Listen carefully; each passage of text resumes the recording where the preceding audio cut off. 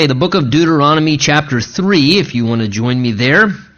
As we continue our study through Deuteronomy, we left off at the end of chapter 2 and really sort of right in the middle of this first sermon of Moses. Again, the book of Deuteronomy is sort of a series of sermons, a farewell address that Moses in the last month or so he has with the children of Israel before he dies and Joshua takes over and leads them into the land. Moses is sort of just rehearsing some things with them, reminding them of their history, of God's faithfulness.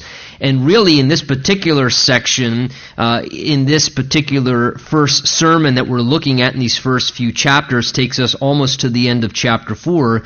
Moses, particularly at this juncture, has now been rehearsing sort of the faithfulness of God in their lives, despite their unfaithfulness to God, and how though they had been unfaithful, how they had failed the Lord, that God yet still had been faithful to them. And boy, is that not something thematically that every one of us, if we were honest, in this room this evening can relate to, how at times we have been unfaithful to the Lord, whether it's the way we lived before we really came into a relationship with Jesus Christ, and yet God was still gracious to us.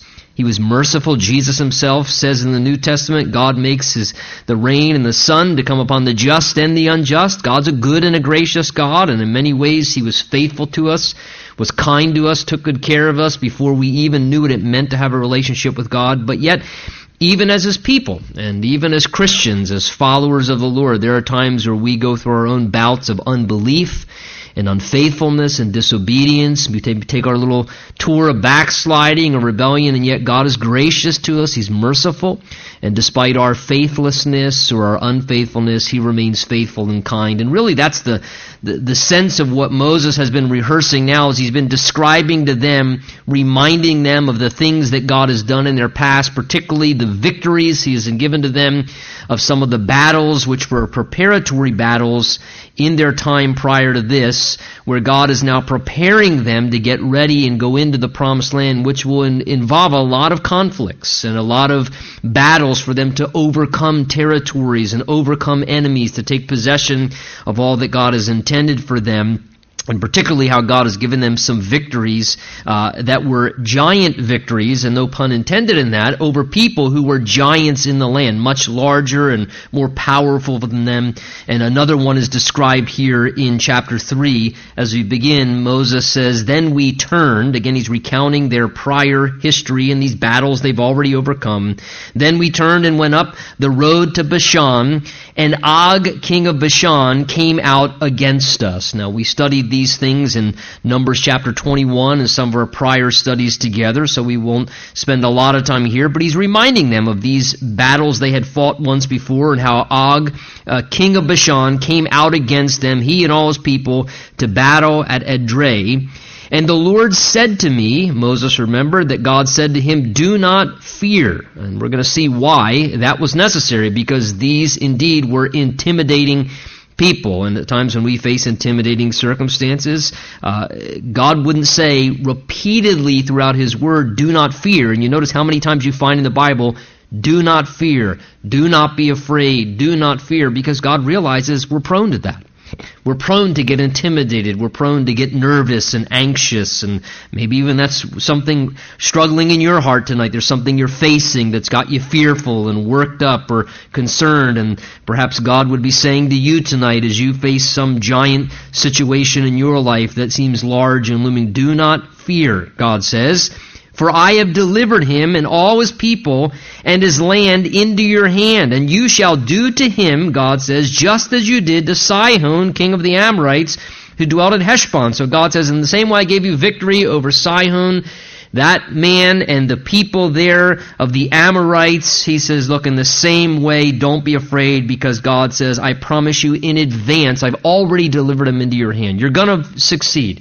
You're going to have victory over this, God tells them before they even engaged in the battle. So verse 3, "The Lord our God," again God spoke it, and when God speaks it, God does it. "The Lord our God also delivered into our hands Og, king of Bashan, with all his people, and we attacked him until he had no survivors remaining. And we took all his cities at that time. And there was, notice, not a city, verse 4, which we did not take from them 60 cities of all the region of Argob. So it gives you an idea. This was a pretty substantial sized kingdom, 60 cities. That's pretty large in that day, in the ancient culture. He says, of the kingdom of Og of Bashan, all these cities, notice, were fortified. They had high walls and gates and bars, besides a great many rural towns.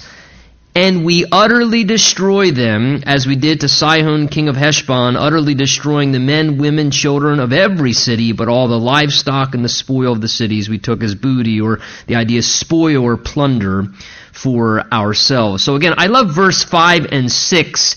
It's not the word yet there between those two verses, but you get the sense Moses is recounting again.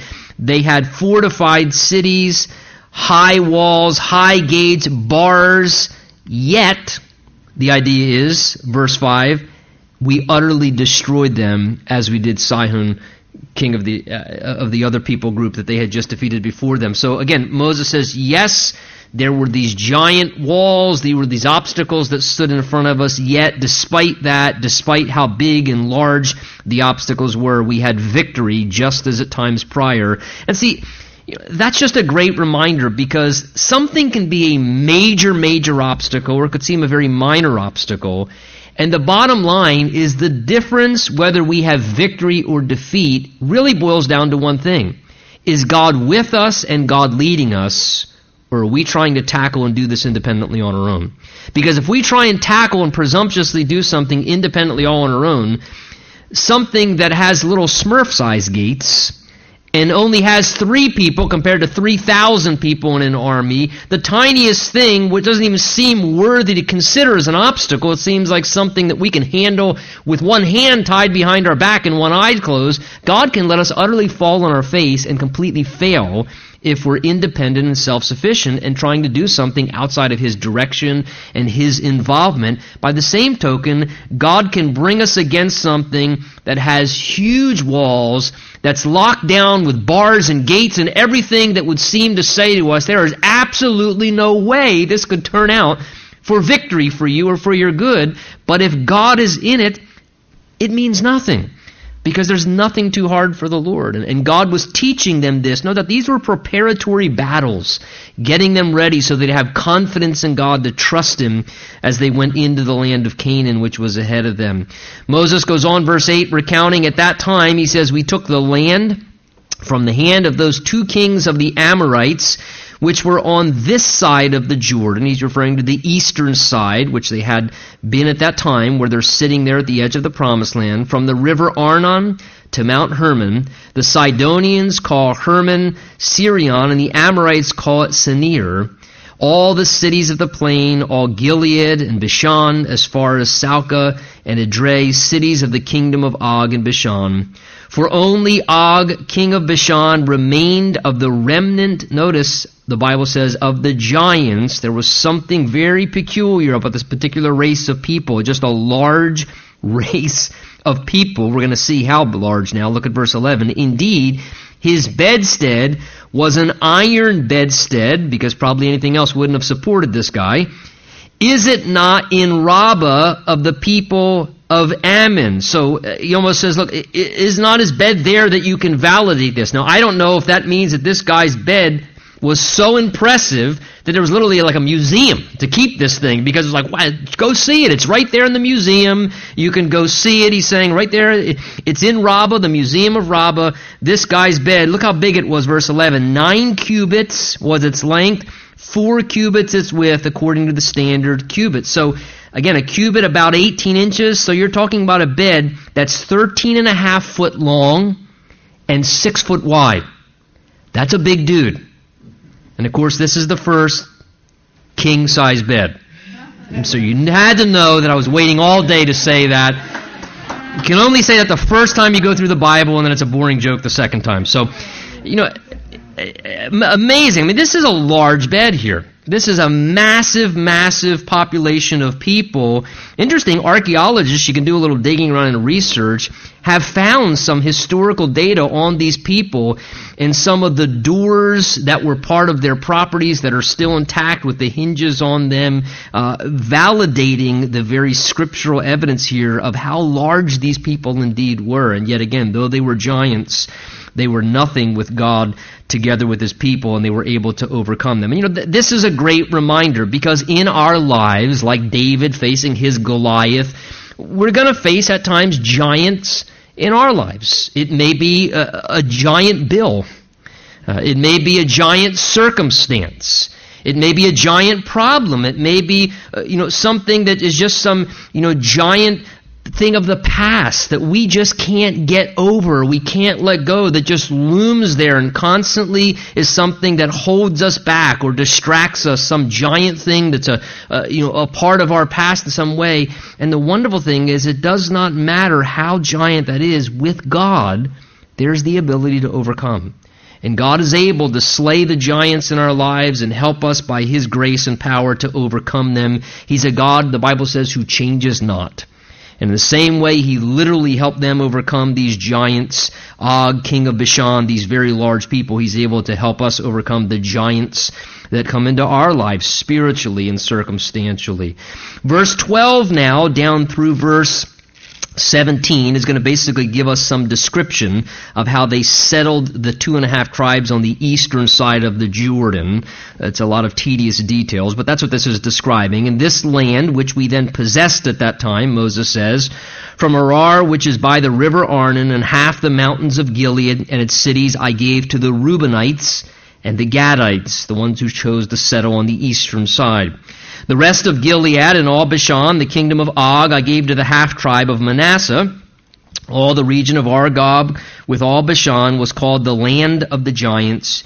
And Jair, the son of Manasseh, took all the region of Argob as far as the border of the Geshurites and the Machachites, and called them Bashan after his own name, Havoth Jair, to this day.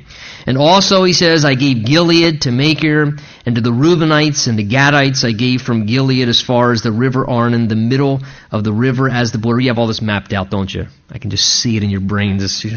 Just like me. I know exactly where all those places are.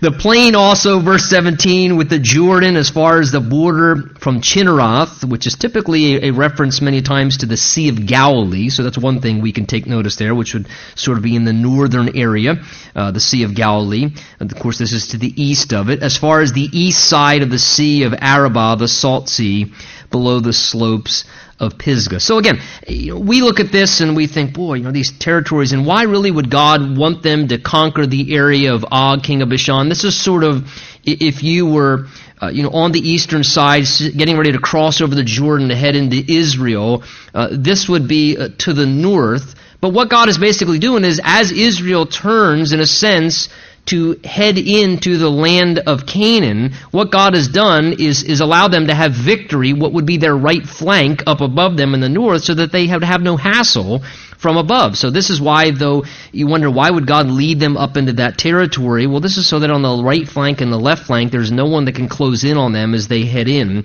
to enter into the land to conquer what God has given to them. So these territories become Israel's territories as God allows the 2.5 tribes their concession to settle there, Reuben and Gad, the half-tribe of Manasseh. Verse 18, Moses says, Then at that time I commanded you at that time, saying, The Lord your God has given you this land to possess. All your men of valor shall cross over armed before you, the children of Israel, but your wives and little ones and your livestock, and I know that you have much livestock, shall stay in your cities which I've given you until, verse 20, the Lord has given rest to your brethren as to you. They also possess the land which the Lord your God is giving them beyond the Jordan. Then each of you may return to his possession which I have given to you. So Moses recounts how in accordance with the request of the 2.5 tribes, we studied this earlier, who said, look, we have livestock, and this is a place that's good for livestock. We don't want to go into the promised land. Let us settle out here on the eastern side. In a sense, this is good enough. And though it wasn't ultimately God's ideal, it wasn't God's best, God granted them their desire. He, in a sense, allowed them to have what they wanted, but Moses gave them this charge that, look, if this is what you're going to choose to do, to stay here on the eastern side, it doesn't mean that you can be removed from your moral and spiritual responsibility, which God has already determined that they would go in and take the land. So you need to go in still. And you need to help your other brothers from the congregation of Israel, the other 9.5 tribes, to go in and fight the battles and take possession of the land, because in a sense, God was saying, look, this is bigger than you.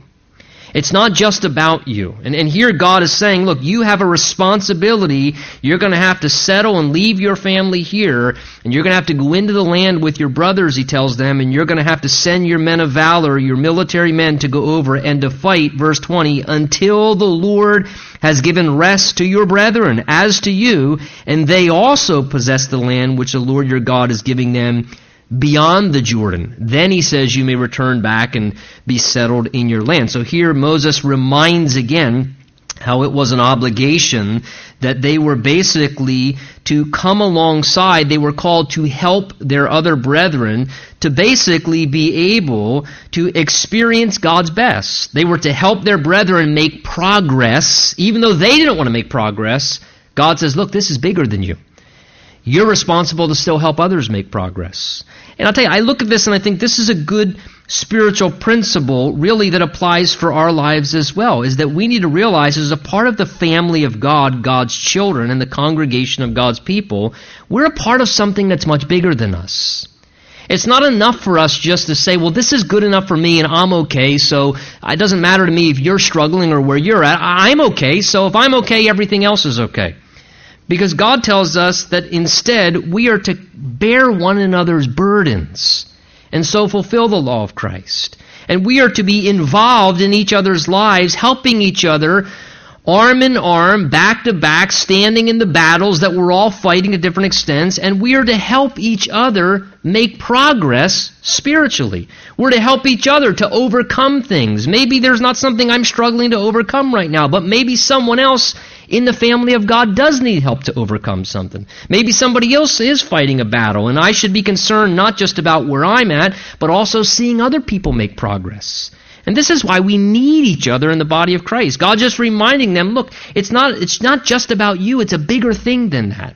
We're called to be something that God wants us to live together interdependently, where we function together, where we help one another to make progress. And the truth of the matter is, isolated from one another and independent from one another, we can't make progress spiritually. We're not intended to do it on our own. By design, are we individual children of God? Yes, but we are called to be a part of a spiritual family. And living isolated spiritually or living independent spiritually, the Lone Ranger mentality, that never works. We rob ourselves, we put ourselves in a vulnerable condition, we miss the full picture and purpose of why we're a part of God's people, and we are robbing other people from helping them to fight the battles in their life and make the progress to enter into all God has for them. And here God was putting this responsibility again upon the people on the eastern side, that they did have a bigger responsibility to go and to help others, even as we have a mutual responsibility to one another in the family of God in the church today. Verse 21, he says, "And I commanded Joshua at that time, saying, your eyes have seen," look what he says, "all that the Lord your God has done to these two kings. So will the Lord do to all the kingdoms through which you pass. You must not fear them, for the Lord your God himself fights for you." So Moses, again, realizing his time is diminishing, realizing that Joshua is now his appointed successor by God. We read earlier that Moses announced this to the people, that he publicly recognized Joshua as his successor and the next leader to take over for him, as he would not be leading them into the land. It says Moses began to give some of his authority to Joshua. And now here again, Moses is just continuing to invest in this up-and-coming leader this man who's about to succeed him, and he now gives this challenge, this encouragement to Joshua, and he says, Joshua, verse 21, he says, your eyes have seen all that the Lord has done. Again, he's saying, Joshua, you've experienced the power of God. You've seen what God has done, and he says, as you remember what God has done, be encouraged, he says, because in the same way, so will the Lord do, even as he's already done in the next battles that you fight. And what he's doing is the same thing that we need to do at time. He's saying to Joshua, look, think about everything God's done for you already. Look back, he says, reflect upon the track record of God. He's been so faithful thus far. And sometimes we need to do that in our lives. There are occasions where we, like Joshua, he's saying, don't fear Joshua. Why? Because Joshua was probably feeling a little nervous. He was feeling a little intimidated. He wouldn't say that in vain. And sometimes you start to fear. Sometimes I start to get nervous when we face something or realizing, I don't know, that's looking pretty intimidating in front of me. How am I going to handle it? Or what am I going to do? And what's first? And what's second? And all of a sudden we start to feel anxiety and fear, and we feel a little overwhelmed. And those are the occasions where the encouragement of the Lord is he says, look, you've seen all that I've done already. Look what I have done in your life. Look at the battles I have stood with you in and the victories I've already given to you. And he says, in the same way I've done that, I haven't changed. I'm not going to have a bad day. I'm not going to have a bad season. It's almost as if, we watch sports and somebody can have a really great season, and then the next season, it's total inconsistency. They just tank, and they're like, last place. God's not like that. The Bible says that God does not change. The Bible says of Jesus as it is the same yesterday, today, and forever. So in the same way the Lord has done great things in your life, he will do great things in your life going forward, whatever the next season holds, the next kings and battles and enemies that you're going to have to experience. What you're about to pass through, he will help you pass through that, even as he's helped you in the past to pass through other things. And how do you know that? He says, verse 22, because the Lord your God himself fights for you. Are there battles? Yes. But God is on the forefront. God is the commander-in-chief, and all we need to do is get in rank and file behind him and say, Lord, it's not my responsibility to go out there and kick and fight and scratch and do everything I can, and hopefully if I'm losing, you'll give me a little bit of reinforcements. It's the exact opposite. The Lord says, I'm going to fight this for you. I'll be out front. I will fight the battle for you. You don't have to fear. I will come and fight. I mean, how personal. The Lord your God, the Bible puts it purposely, the Lord your God himself fights for you. You could say, well, he's going to send a few pretty strong angels who have all the authority of heaven. But he says, the Lord your God himself. How intimate is that? That God comes and intimately, personally gets involved in your life. And himself fights for you in the particular obstacle or resistance or challenge that you're facing at times in your life. Verse 23, as Moses begins to think about God's great faithfulness and the wonderful works of God, he starts to get pretty charged up, and so he takes a launch at something here as he's getting pretty excited. He says, at that point I pleaded with the Lord, saying, O Lord God, you have begun to show your servant your greatness and your mighty hand. For what God is there in heaven or on earth who can do anything like your works and your mighty deeds? So he just begins to praise the Lord. Verse 25, he says, I pray, he slips in there, let me cross over and see the good land beyond the Jordan, those pleasant mountains and Lebanon. Now, again, Moses here, as his heart gets stirred with just genuine enthusiasm about the greatness of God and his power and his works. And again, this has been his life ambition. He's put 40 years into leading these people to the inheritance that God has for them and to this promised land. But yet we remember the story because of what Moses did in misrepresenting the Lord that time when he struck the rock when he was supposed to speak to the rock, misrepresenting God to the people. God's consequence and discipline was God told Moses, you are not now taking the people into the land.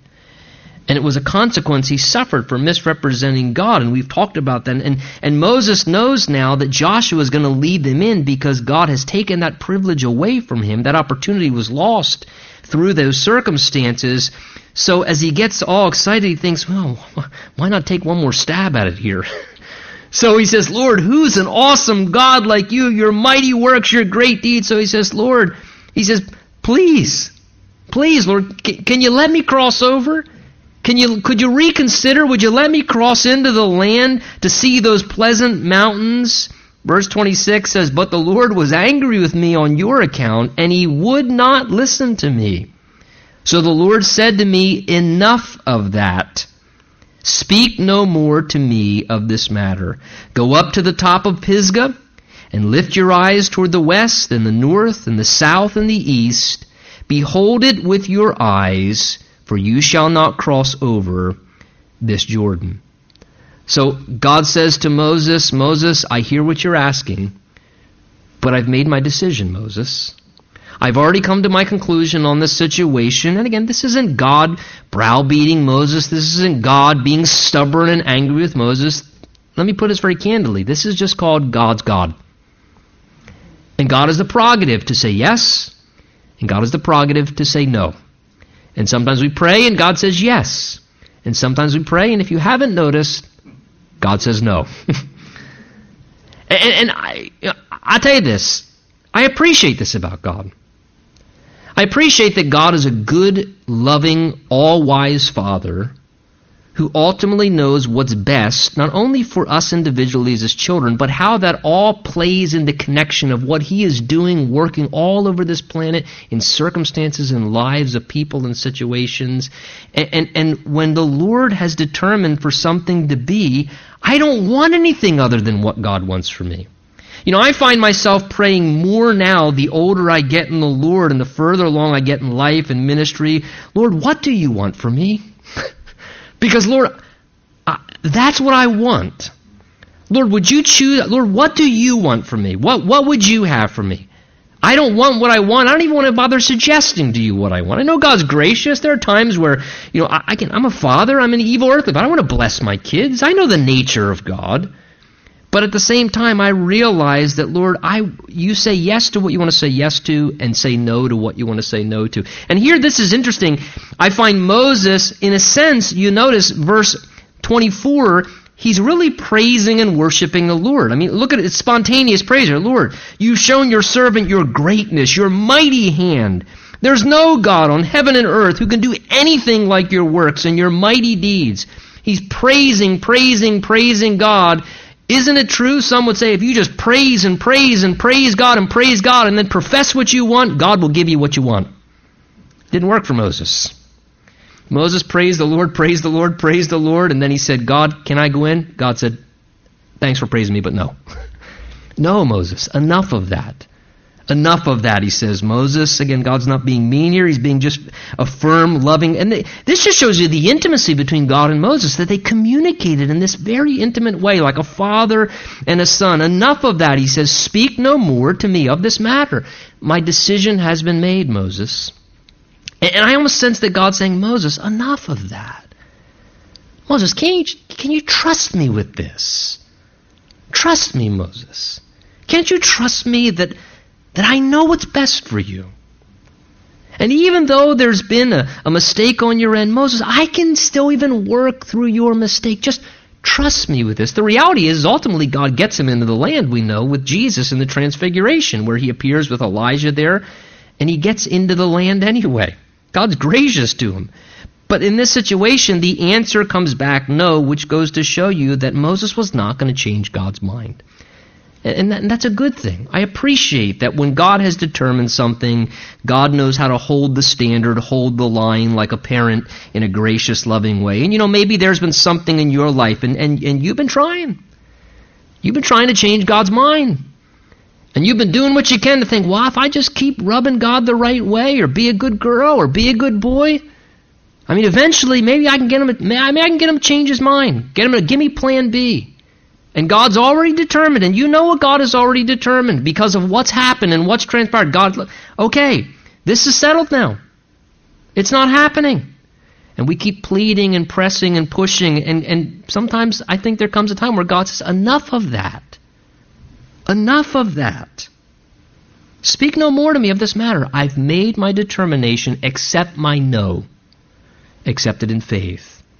And move on to the next thing that you have. And he says to Moses, Moses, go up, look at the land, but you're not going in. But verse 28, he says to him, but command Joshua and encourage him and strengthen him, for he shall go over before this people, and he shall cause them to inherit the land which you will see. So we stayed in the valley opposite Beth Peor. Now, we've talked about this before, again, how even in these just literal historical circumstances where Moses made a mistake, he lost the opportunity to bring them in, but yet Joshua, his successor, is the one who then does bring the people into the land, and how going into the land is a picture of entering into the life of the Spirit and the fullness of the Spirit-filled life, and how all of that is a picture of how Moses, as the law, following the law can't bring us into the life of the Spirit. Our Joshua, Jesus Christ, he's the one who can bring us in through the person of Christ into the life and fulfillment of everything God has in the promised life of the Spirit for us. I think this becomes really critical now because think about it. Moses is trying to get God to change his mind. And the reality is, again, because God knows, does Moses realize me and Joshua are going to be this really cool type in biblical typology for people to learn about all down? Does Moses know that? No, because he doesn't know the big picture. But what if God would have made a concession? And God would have made a concession. Well, God would have mucked up something that Moses already had just messed up, which was a representation of Christ. When Moses struck the rock the second time, when all he had to do was speak to the rock, which was supposed to be a picture of Jesus, smitten once, and now just spoken to in faith for the water of life to come from. So again, we see all the more reason why it was important that God at times say, Moses, listen, there's something way bigger here than you don't see, son. It's way bigger than you. So trust me with my answer. Trust me with my answer, accept it, submit to it, and instead encourage Joshua, strengthen him. Again, the idea is, Moses, you can't do this, but Joshua has been called to do this. And so therefore, even though you can't do what you desire, I've selected someone else to do it, so get behind them and encourage them and strengthen them. And I think this is a good spiritual principle for us. Sometimes we may really strongly desire to do something, but maybe it's not God's will for us to do it. Maybe God's called someone else to do the exact same thing. What we can do is still participate by whoever that person may be that God has called to do it, to do what we can to be an encourager and to be a supporter and a facilitator and someone who can come alongside and encourage them and strengthen them. And maybe sometimes it's someone like this, like a Joshua. Maybe it's a younger person. Maybe someone who we can see there's potential and something wonderful, some call God has on their life. And maybe perhaps you've always had this burden and desire to do something. Maybe it was for ministry or for missions or to accomplish something. And maybe God says, look, it's not you, but this child that I've given to you to raise. Or this young person that I've put into your life. Pour into them. Encourage them. Strengthen them. That they might be able to be successful and fulfill all of those things at times that are desires maybe in our own hearts. So just this beautiful thing, how Moses is called now to invest, in a sense, in Joshua. That's the next generation. To invest in the younger generation that they might go further than they had gone. And I'll tell you, any one of us in this room this evening who's 40 years old and above, that should be our hearts. Our hearts should be concerned about the next generation. That we should realize, look, this is a part of the church now, and this is who is going to carry the baton if Jesus tarries and we go on to be with the Lord. And we need to realize the value of investing in young people. And wanting to see young people, Joshuas and Daniels and people like this who can have hearts that are sold out for the Lord. And that they would be able to be encouraged and strengthened to go further than we have gone. And that we would give away some of our spiritual authority and what we would give it away and give it to the younger generation. And let them step up and begin to embrace the things of God and the work of God and to take it and to move it forward into the next season as Joshua would do here. Just this great encouragement. Boy, that's a good reminder for all of us, that value of investing in the next generation spiritually as Moses was describing here. Chapter 4 now, he begins sort of the applicational part of his message. He rehearsed the history. And now he sort of begins to get applicational in the sermon. He says, "Now, O Israel, listen to the statutes and the judgments which I teach you to observe, that you may live and go in and possess the land which the Lord God of your fathers is giving you." So he now calls them to hearken, to listen. He's going to begin to give encouragements now in this latter portion of this first sermon. He says, listen, pay attention to the statutes and judgments which I teach you. And notice, he didn't just teach them so that they could be well educated. It says, which I teach you to observe, that you may live.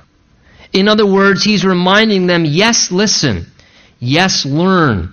But the reason I want you to listen, to learn as I speak the word of God to you, Moses is saying to the congregation, is that you might observe the things of God, that you might put it into practice, that you might obey the ways of God and walk out the law of God as it was given to them, much like James says to us in the New Testament, that we would not only be hearers of the word, but doers of the word. And so important, again, because what's Moses doing? In essence, he's communicating a message. And God help us if we begin to be, those who are zealous Bible students who study the Scripture diligently on our own and get a deep theological intellect and become very heady spiritually, but it never penetrates our heart and we never observe the things that we're learning. And we never live it out. We're missing the whole point.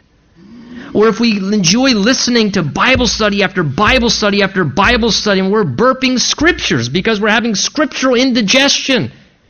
And we love to listen to the Word. Look, I understand. I love to listen to the Word. But if we're never listening to it with the heart intention of, Lord, speak to me something and show me how to observe it now.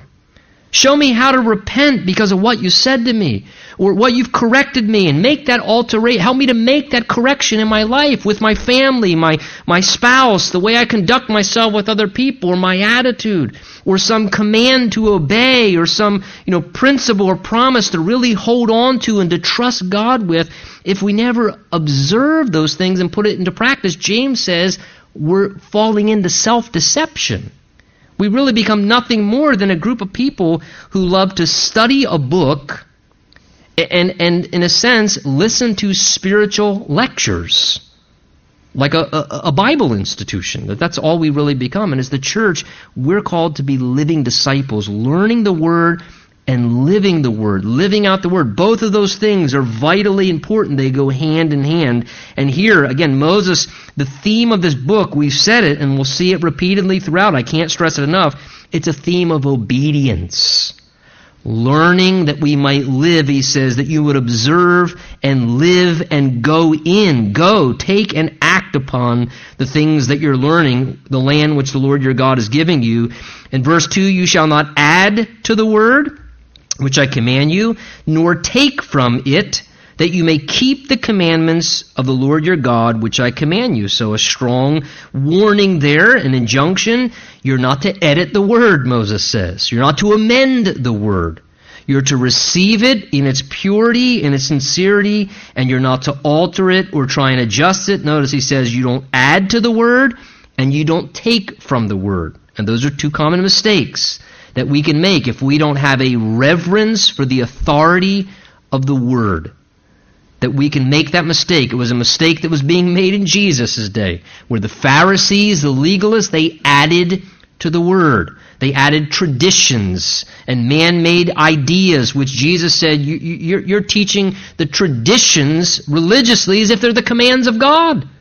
And they were adding all these additional ideas that weren't even things that the Scripture, they were adding to the Word of God. Legalistic rules and rituals and ideas and convictions of men. And that's what we can do. We can take the Word of God and then begin to add things to it. Maybe we have a strong conviction about something. Nothing wrong with having a strong conviction. God's given us that liberty in Christ. That's called grace. One person esteems every day the same. Another person esteems one day higher than another. Let each man be esteemed in his own mind. One person can eat meat. The other person says, I can only eat vegetables. I have a conviction. Fine, we're allowed to have convictions. What we don't ever want to do is begin to take our conviction and begin to add somehow as if that carries the authority of the Word of God. And now we're adding something to the Word, some rule or ritual, and we're trying to put it upon someone else, or we're trying to observe it as this is important as Scripture. And maybe we're disobeying other Scriptures because we're more concerned about this little rule or ritual or practice that we've put into place, which really is nothing more than legalism. In the same way, he says, don't take from the Word. That's what the Sadducees did. They watered down the Word of God. They were the liberals in that day. They found portions of Scripture that they didn't like, and if it didn't line up with the lifestyle they wanted to live, or in some way it challenged some area of sin by calling it immorality from God's perspective, they said, well, we don't think we like that part. So they would leave out that part. They wanted to remove portions of Scripture. They wanted to write First Thessalonians. They said, well, we like this. This is what we like. It doesn't include this passage and this passage because so we're going to remove some sections, and that's what people can do as well. They like some parts of the Word of God when the Bible says that all Scripture has been given by inspiration of God. You can't come to the Bible and start implementing. I call it salad bar theology. When you walk up to a salad bar, Rick and I could walk up to the same salad bar. His salad probably be bigger than mine, I'm sure, right? Yeah, okay. But we walk up to a salad bar, and we pick and choose what we like. I like this, but I don't like that. I like this, but I don't like that. And I pick and choose and put on my plate, not everything, but I choose what I like. And some people do that theologically, and some people are obviously doing that and continue to keep doing that, today's day and age especially, with the Word of God. It's salad bar theology. Well, this we like, and these parts we like, but that area there, that doesn't line up with the lifestyle that I'd like to live. Or that doesn't jive with the perspectives that I want to hold, so therefore I'm going to somehow explain that away.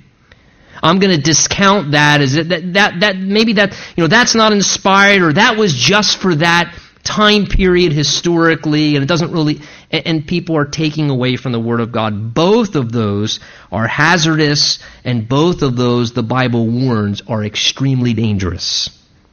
Because you don't tamper with God's Word. God's Word is eternal. It says it's settled in the heavens forever. Which means when God wrote it, it was settled. Again, just like Moses didn't change God's mind when he prayed, you're not going to change and alter God's Word. The Bible says not one jot or one tittle, not one portion of it, not one little dot or period or little apostrophe is going to pass away from the Word of God. Every part of it. So we don't want to add to it. We don't want to take away from it. Moses says don't do that. Simply just keep it. Keep the commandments. Verse 3, your eyes have seen what the Lord did, he says, at Baal of Peor. For the Lord your God destroyed from among you all the men who followed Baal of Peor. Remember, that was the incident there in Numbers 25 where some 24,000 people died because they didn't honor God's word, but instead they followed their own cravings, their own lusts, and they were seduced into immorality and into sexual immorality with the Moabite women, and as a result they brought tremendous consequence upon their nation, and they lost the lives of 24,000 people, suffered death because they did not hold to the integrity of what God had given to them in the law and went for their lusts instead. Verse 4, he says, in contrast, but you who held fast, the contrast, to the Lord your God are alive today, every one of you. So God sets an illustration. He says, when my word was disregarded at Baal of Peor, what was the result? Death.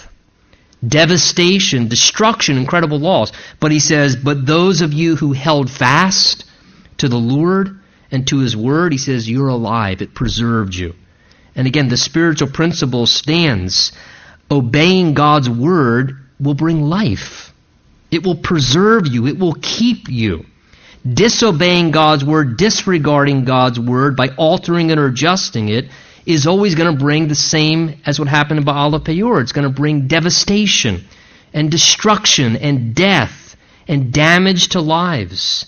That same principle stands. That's why it's so important and safe to live according to the Word of God. It gives us life and life that abundantly, all the more, even as Jesus spoke about. Verse 5, surely I've taught you statutes and judgments, just as the Lord my God commanded me, that you should act according to them in the land which you go to possess. Therefore, verse 6, be careful, he says, to observe them. Again, notice all the emphasis on obedience. Be careful to observe them, for this is your wisdom and your understanding in the sight of the peoples, who will hear all these statutes and will say, as a testimony, surely this great nation is a wise and understanding people. For what great nation is there that has God so near to it, as the Lord our God is to us, for whatever reason we may call upon him? And what great nation is there that has such statutes and righteous judgments as are in all the law which I set before you this day?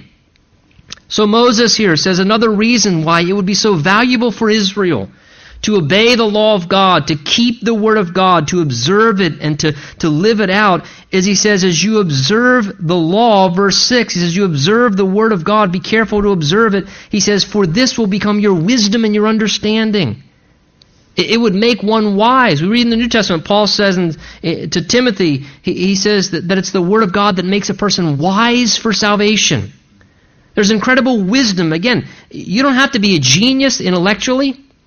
You don't have to be super educated. You don't have to be someone with a high IQ. But if you live a life that honors the Word of God and observes the Word of God, you will have such wisdom and understanding because it's called living well. It's living well.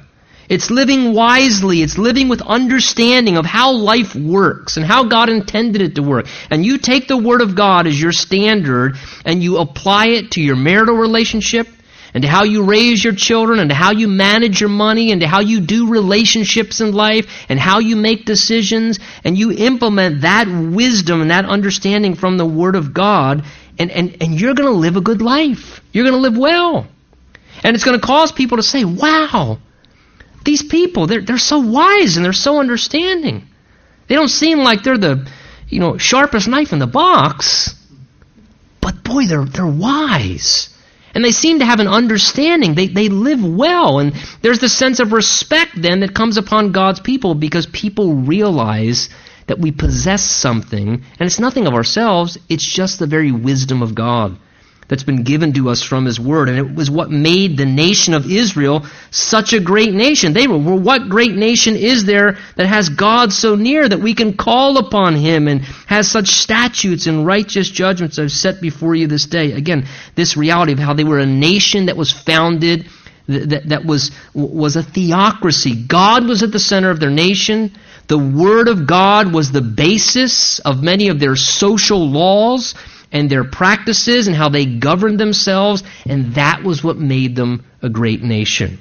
Boy, isn't it interesting as we realize that was what made Israel such a great nation. When they held to that, it was what made them excel and be a strong, great nation, and as they began to ignore that and disregard that, is the very thing that caused them to unravel at the seams. It's the very thing that caused them to become vulnerable to their enemies, which then began to overcome them and destroy them. And I'll tell you this, the Bible says righteousness exalts a nation, sin is a reproach to any people. And when you look at the foundation of our country in many ways, I realize we're not Israel, but when you look that we drew so much of what we were looking for when we sought to establish this nation with this understanding of having God and being a people who had a reverence for God and taking a Judeo-Christian ethic from the Word of God and the principles of the Word of God for our government and our laws and our legal system and the way to govern ourselves societally, that's what made this nation such a great nation. Is that we were a people who honored God. We honored God's Word initially. We had a reverence for God. And the further we depart from that, the more we continue to cause deterioration and the unraveling. And you look at our country unraveling at the seams. You look at the vulnerability and how we are finding ourselves becoming weakened and overcome and becoming more vulnerable to further and further problematic things.